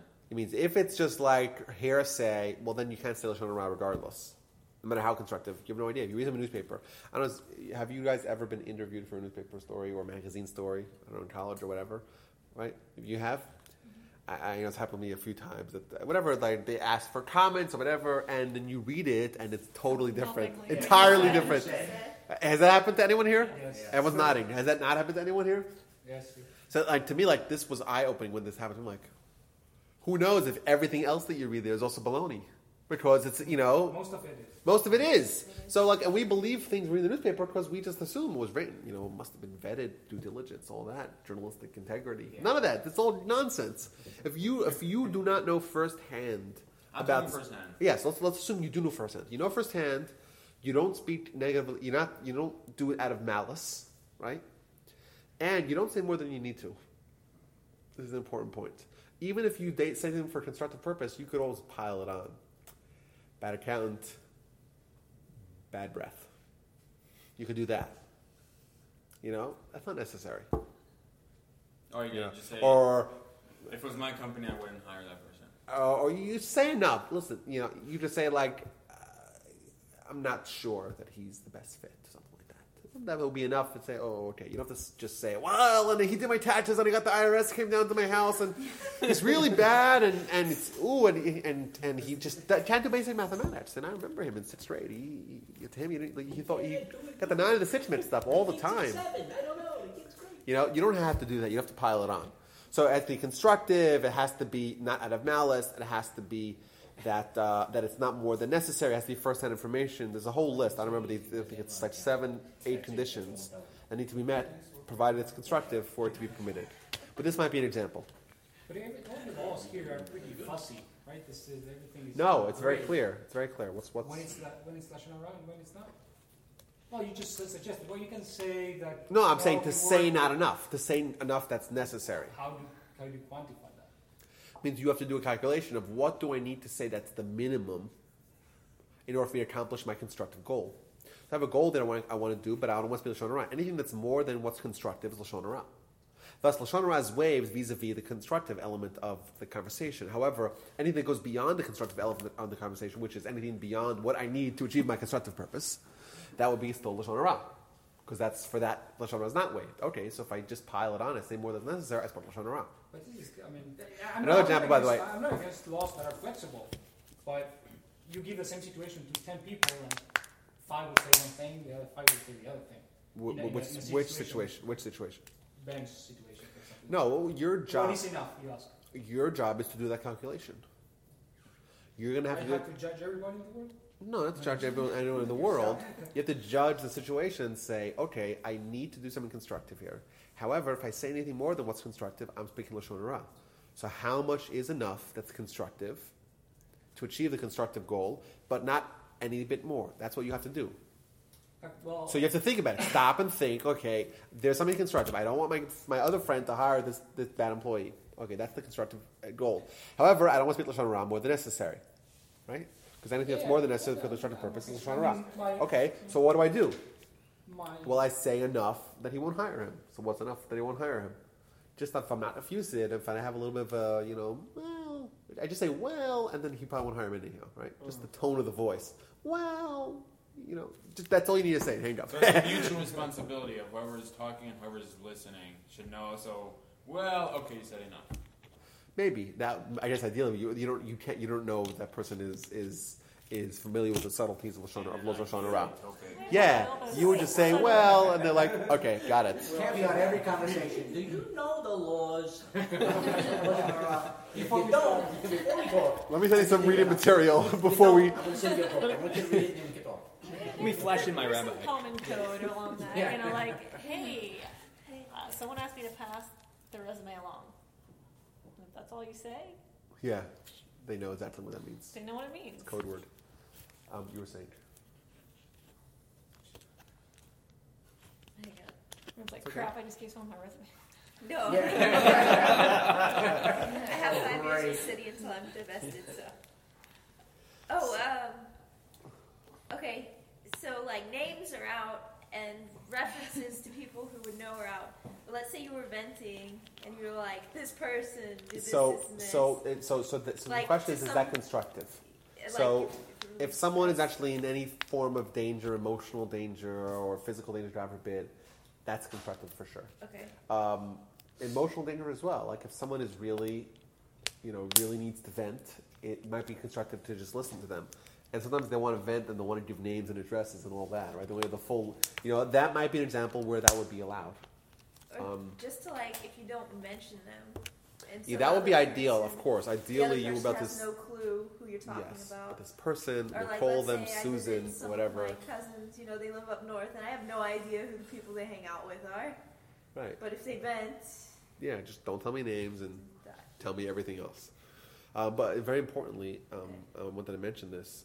Two more things I wanted to mention here is that you cannot speak Lashon Hara to family or spouses. There's nothing that says that should be waived. And it's a big deal because, like, naturally, innately, we have a tendency to, when bad things happen, to want to vent about it. But when someone does something really nice in the office, well, we don't want to vent about that, Someone brings cookies, and I was like, tell my spouse about that. We don't do that. But if someone makes a slight at us, then we do make a big deal out of it. So we have a tendency naturally to try to aggrandize the bad things that happen to us and minimize the good things that happen to us. And obviously, we want to talk about that with the people that we're closest to. And there's a grave danger because it could be very well that the content of the conversation between us and our spouses is going to be primarily Lashon Hara. That's very not desirous. And there's nowhere in the laws of Lashon Hara that says anywhere where these rules will apply differently if the two members of the conversation happen to be married to each other. Additionally, there's another interesting thing that we find also in the Torah, that speaking Lashon Hara against the land of Israel is also prohibited. Just the land of Israel. As we see the spies in the story of we read a few weeks ago, spies go and they speak Lashon Hara about the land of Israel. The land of Israel itself is you're not allowed to speak Lashon Hara about it as well. Now, when's it okay to speak? You said earlier that you can ridicule. Yes, and idolatry. Right? What did you say? yes, in fact, But then you said earlier that it's worse. Gossip is worse than murder and idolatry. that's right. This That's right. altogether. So idolatry, it's kind of conflicting, right? So no, it's not. It's not really conflicting because speaking Lashon Hara about idolatry is a mitzvah. So when Lashon Hara is a sin, then it's a sin that, according to Maimonides, is equal or worse than Avodah Zarah. However, speaking about Lashon Hara about evil people, that could be even a mitzvah. That's not prohibited. So someone that does evil, you speak about them doing Well, not does evil. So the question is, how evil do you have to be considered someone who lies to Lashon Hara about? So, for example, idolatry, that we know there's a famous Talmudic statement about this that says that you're not allowed to speak late sanusa. Late sanusa, you can't make fun of anything in the world besides for idolatry. There's a mitzvah to make fun of it. So the fact that But you consider like Christianity. I don't consider it. It is by the Jewish definition of it is. It's a lot closer than ancient. Of course, how else would you define it? They're worshiping an egg or ice cubes or whatever they call it. What?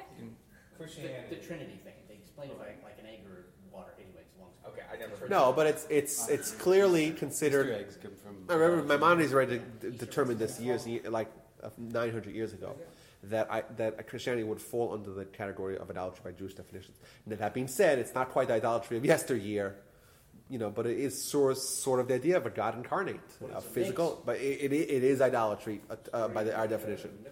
So that's if you ever heard the name that the Jewish people have labeled JC. Have you heard the term Yoshka Pundrik? You ever heard of that ever? You've heard that? Like, that's the name that he's called colloquially in Judaism. And that's like a little punk. It sounds like a punk, right? Yoshka Pundrik, because there's a mitzvah to make fun of idolatry. It's a mitzvah.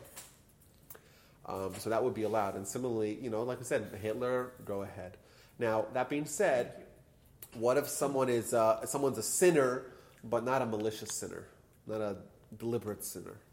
Someone is most people today are not deliberate, defiant, spiteful sinners. Most people are just sinners because they like cheeseburgers, as Jews, even non-Jews. We don't speak negatively about non-Jews, just, we don't do that. That being said, the prohibition for non-Jews would certainly, I don't know if there'll be a prohibition against speaking, I don't know, it's a good question. But let's talk about Jews for a second here.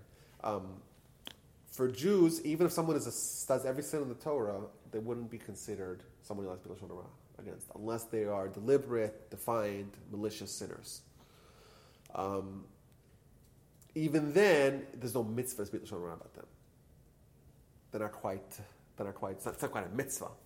You might be allowed to, but even then, it's very hard to find people today. Most Jews today are either involved or they've checked out a few generations ago. But we don't have people that are knowledgeable Jews who are, people that understand Judaism yet are spitefully opposed to Judaism. We don't find that existed in abundance 100 years ago.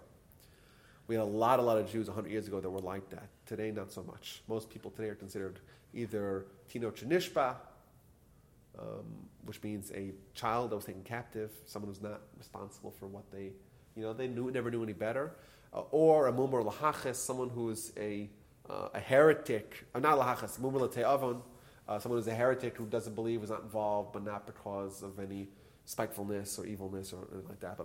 But the category of someone that you're allowed to Lashon Hara is called a mumar lahaches, which means someone who is a heretic or a heathen, lahaches, which means to anger, to anger God. If someone is like, I want to anger God, that's the guy you let speak Lashon Hara about. We don't have such people, really, nowadays. And we said, even if you're technically allowed to speak Lashon Hara about on Jews, it's not so clear. But even if that were to be so, it doesn't it's a positive thing. It's not something that you want to regulate yourself to do. So you shouldn't do that regardless. A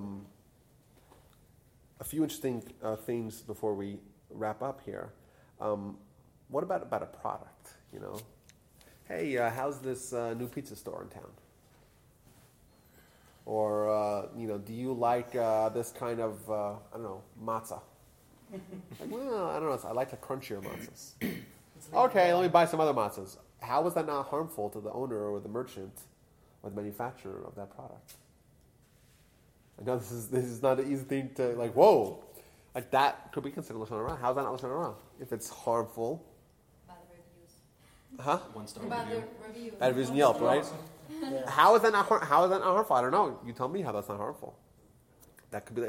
That's scary. How exhaustive these laws could be. Is it or is not? I think it is. I think it is harmful, but it's something we have to get used to. We're not used to being so careful and weighing every word. Additionally, All the authorities will think that is Lashon Hara. I'm sorry. All the authorities. Well, like we said, this is Lashon Hara. yeah. So remember, but then you don't want the guy to go there and then eat the terrible food in the restaurant, throw up everywhere, and have a stomach virus, right? You don't want that either. So it's constructive. You'll say, well, there's a better pizza shop across the street. Maybe then, I don't know. It's a good question. You have to learn the laws. There's 187 days in that a lesson a day book that I recommended. And I'm sure we'll deal with this kind of question. This is a good question. What do? Do you let someone go buy the inferior product? Well, that's also negative. That's also damaging for them. What do you say? Is it, then you're harming the merchant? I don't know. It's a very good question. My question is more, for example, for capital punishment kind of thing, right? The laws are very clear, right? If you pick the bricks and there are two people, they have to see and they tell you exactly what you do to the law, right? The letter, what you have to do, and then you can kill them. But for these things, which are even worse than death. Well, I won't say they're worse. I'm just saying in some, for a habitual Lashon Hara speaker. But I'm not going to say it's worse, but in some capacities it is worse. The laws are. Well, it's not, but you haven't read the book yet. Get back to me and read the book. Tell me if it's clear or not. So after I read the book, I know exactly for the matzah. If you read the book, you should find the answers to every one of these questions, especially if you read the footnotes. Especially if you read the footnotes. This is all discussed. What about this? This is another thing that we wouldn't really think of it as Lashon Hara. What about if you praise someone? Give some effusive praise. All genuine. But it's genuine, all genuine. You're not flattering, right? All genuine, all true. However, you do it in the presence of his competitor, his business competitor, his adversary. And you know that if I say something good about this guy, the other guy's going to erupt and say something, well, you know what he did to me, right? He doesn't use, he doesn't do his business with integrity. You know that's going to happen. Speaking praise could potentially be Lashon Hara. We wouldn't think about that. If you speak praise about someone and you know that the audience is going to turn this into a session of Lashon Hara, you essentially brought about the Lashon Hara. So it's as if you brought Lashon Hara. That's bad speech. Even though it's actually good speech, but it's bad speech in this setting. Shut up, don't speak. No names. Also, that's the no names policy. We know that the Chafetz Chaim, the book that we mentioned earlier, was written by someone, Rabbi Yisrael Meir Cohen, who was the probably undisputed leader of the Jewish community in the early part of the 20th century. It's Remarkable. Not the guy from the picture. Right, it's a different guy. They just found a video right now. They found a video recently of the Chafetz Chaim. He died in 1933 at the age of 100. But he wrote he was named. He was named after his name. He assumed the name of his book. His name is Rabbi Israel Meir HaKohen. His last name is Kagan. Now he wrote many very essential books for every Jewish library. One of them is the first one is called the Chafetz Chaim. Another is called Shmirat HaLashon, the guarding of the tongue. So he was someone who was meticulous in laws of Lashon Hara, very meticulous. In fact, there was a great story about him. He was once at a convention of rabbis, and he was very young at the time, and he had just written the book called the Chafetz Chaim, Laws of Lashon Hara. And the rabbis were like, "Who is this guy? Let's start talking Lashon Hara amongst us. See what happens. See what happens to this new young gunner." Yeah. And they saw Lashon Hara, and they look at him, and they see that he just fell asleep on the spot. He's just sleeping. He didn't hear it. That's the story. I don't know if it's a legend or not. But he was someone who was very conversational. He was very warm and friendly and ebullient and gregarious. But he wouldn't speak Lashon Hara. Apparently there's other things out there besides Lashon Hara.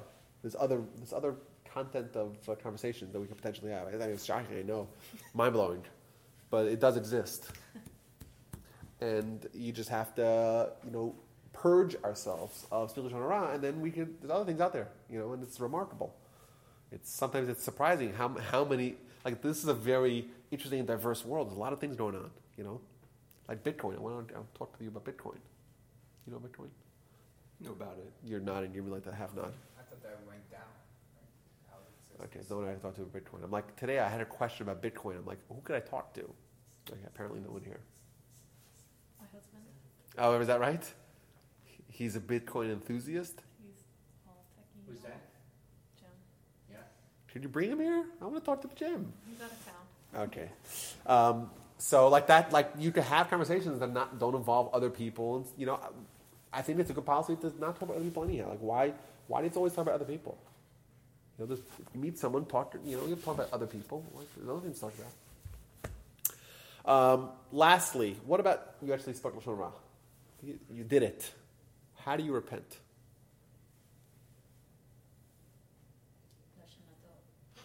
Well, of course, that you would change your behavior. You have to ask the person. Do you have to ask the person or not? Then what would happen if you would ask the person? They'd be mad at you initially because you spoke behind their back. You said, "What about me to who?" Yeah. So this is a little bit of a problem because we know typically that when you do something bad against your fellow, you have to appease your fellow and ask forgiveness from him. You can't just go straight to God and say, "Oh, God, forgive me for my sin that I did stealing from my neighbor." You can't do that. You have to go to the person themselves. Yet over here, you go to the person themselves, they're going to be very offended, and it'll cause even more discord between you and them. And what good is your repentance if all you did was you're fomenting more hatred amongst the Jewish people? Is that what the so the Chafetz Chaim writes that you should not go. This is a matter of controversy, but the Chafetz Chaim writes that you should not go and ask the person forgiveness unless you actually cause them harm. So if you cause them monetary harm, then you might have to actually pay the money because it's harm that you caused them. That would be a different case. But most cases where there's no actual harm done, then don't approach them and just do tshuva like you do any sin between man and God. You confess to God. You don't have to involve that person at all. So that's that. I think the third party. What the person who heard it? The person who heard it has to do his tshuva as well.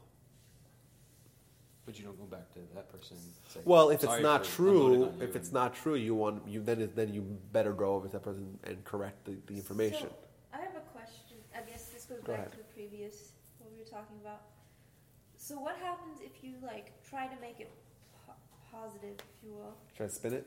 No, like someone says, this person did this, this, and this, and you can't really avoid the first because he'll come to you and be like, when people are mad and they want to vent, they'll be there, and you're like, yes, but remember when he did this, this, and this.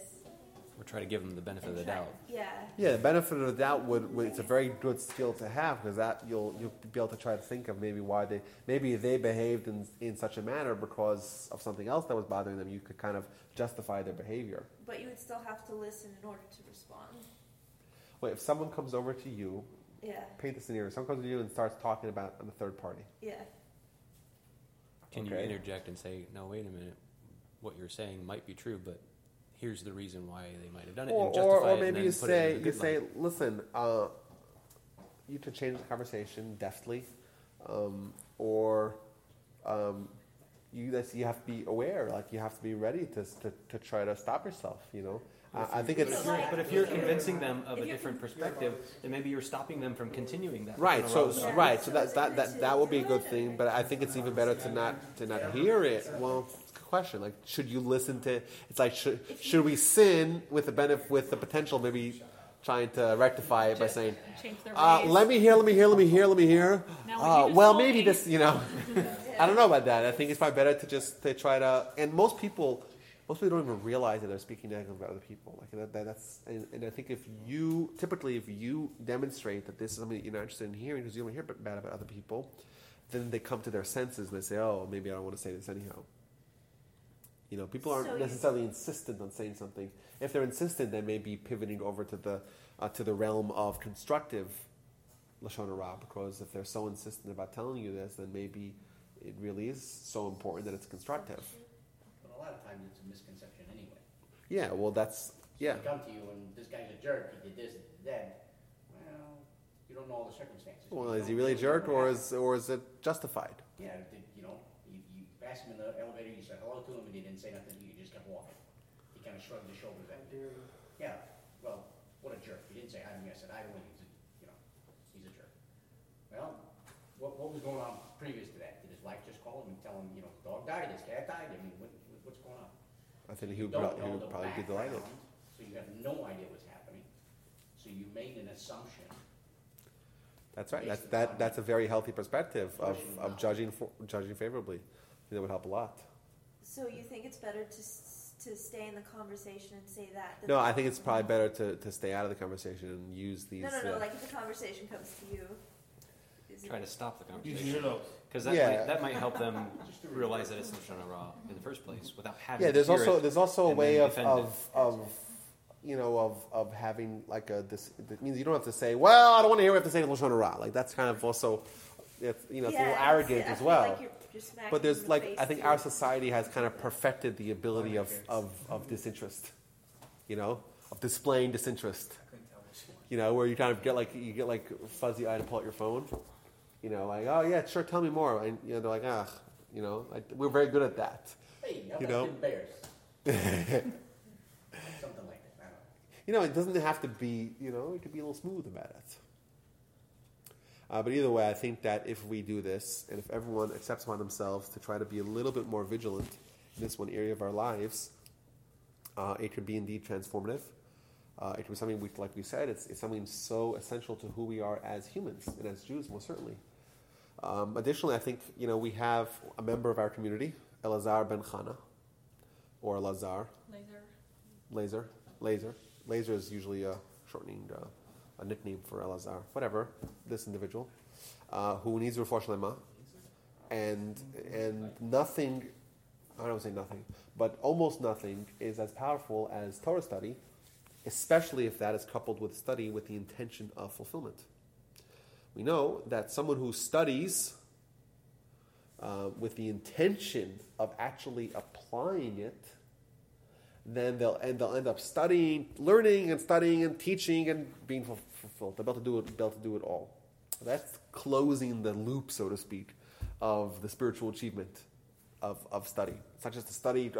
You could study, like we mentioned. Did we mention this about the people? Oh, we did mention last week about the people in South Korea that study Talmud. We don't want to be South Korean studying Talmud to try to sharpen our minds. That's not what we want to do. We want to be studying Torah to have it make us better people. So how does it make us better people? So we could study it for the intellectual analysis, and that's great. But if we leave it there, then how are we any different? We're kind of using the Torah for our own wishes. And it's an example. This might be a little jarring to hear, but the Talmud says that someone studies Torah only periodically. Like every Wednesday. No, I don't want to say every Wednesday. No, but when you're in the mood of it, then it's, I don't know the exact words, but it's as if he's treating the Torah like a prostitute. I said it's jarring. I gave you the disclaimer beforehand. Now, what does that mean? You just sign up for coming every day to Cyprus. There's a call-in number for... Now, what does that? What does that mean? Now, we know that the Torah is very often compared to a spouse. We mentioned this in the first of the 3-part series on Torah. Why we study Torah is compared to a spouse, because it's going to bring someone to completion. Like we said, it's not good for a man to be without a spouse. It's not good for a man to be without Torah. You want to reach completion, you do it with Torah. Well, what if someone says, you know what, when I'm in the mood, I come in, and then when I'm done on the mood, I check out. Well, what kind of relationship is that? That sounds very much like a relationship that a man would have with a prostitute. That's what it is, right? Well, what if we say we want to study Torah, but we want this, but not that? How is that an indictment on our relationship that we have with Torah? It's a terrible indictment. We say we want to study Torah, but we don't want to do any of the mitzvahs. We want to actually listen to the Torah. Well, what kind of relationship is that? It's also not a perfect relationship. So I think it's important for us generally, but specifically in something which is so action-oriented like the discussion we have tonight, it's important for us to not let the Torah be relegated to Wednesday nights when we study it, or whenever you're studying, but to actually have it perpetuate in the form of our behavior. And especially something like this, which is conversations. We humans talk for 6 hours a day or something like that? Something like that. We're very verbose. Right? That's what we do. We're conversational animals. And it's something that we could potentially encounter every day of our lives. I would say not potentially, we probably do encounter it every day of our lives. And it's also something which is very easily fixed. It's not so hard. It might seem daunting if you actually did it like an analysis of, if you had a recording device that recorded your conversations for the entire day, and then you listen to it and you say, cut out the parts that are Lashon Hara, and then you would have 38% of my conversations there was Lashon Hara. But it's a switch. It's a certain switch where when you regulate yourself to not talk Lashon Hara, and that's it. And once you turn the switch on, then it's on. It's very easy to become habit forming. So I think it's important. So I encourage everyone to take this a step further. Okay? There was this thing, what's this, an HR trick? You put 10 quarters or dimes in your pocket. When you say something bad, you put it in your left, and if you see something good, you put it in your right. So at the end of the day, you see where you have the coins. Yeah, that creates a certain awareness for behavior. But the best kind of awareness is where you have a constant touch point with study. So I encourage everyone to get this lesson a day. I think it's a wonderful book. Get it, read it, and you'll see marked improvement very, very fast. So that's that, everyone. Thanks everyone for being here. This was wonderful, lovely. Thank you again, Diego and Vanessa, Aaron, Veyudit, for opening your home, not our home. Sorry, I'm taking your you'll be here every day too seriously. And we'll see y'all next week, but I'm not going to be here next week, so we'll have to talk about plans. Anyhow. You're not going to be here next week? We'll talk. I want to labor everyone with my summer plans. I have to find a location too next week, which maybe at Joe's. Well, we have another member, Lenny, who can't get out much.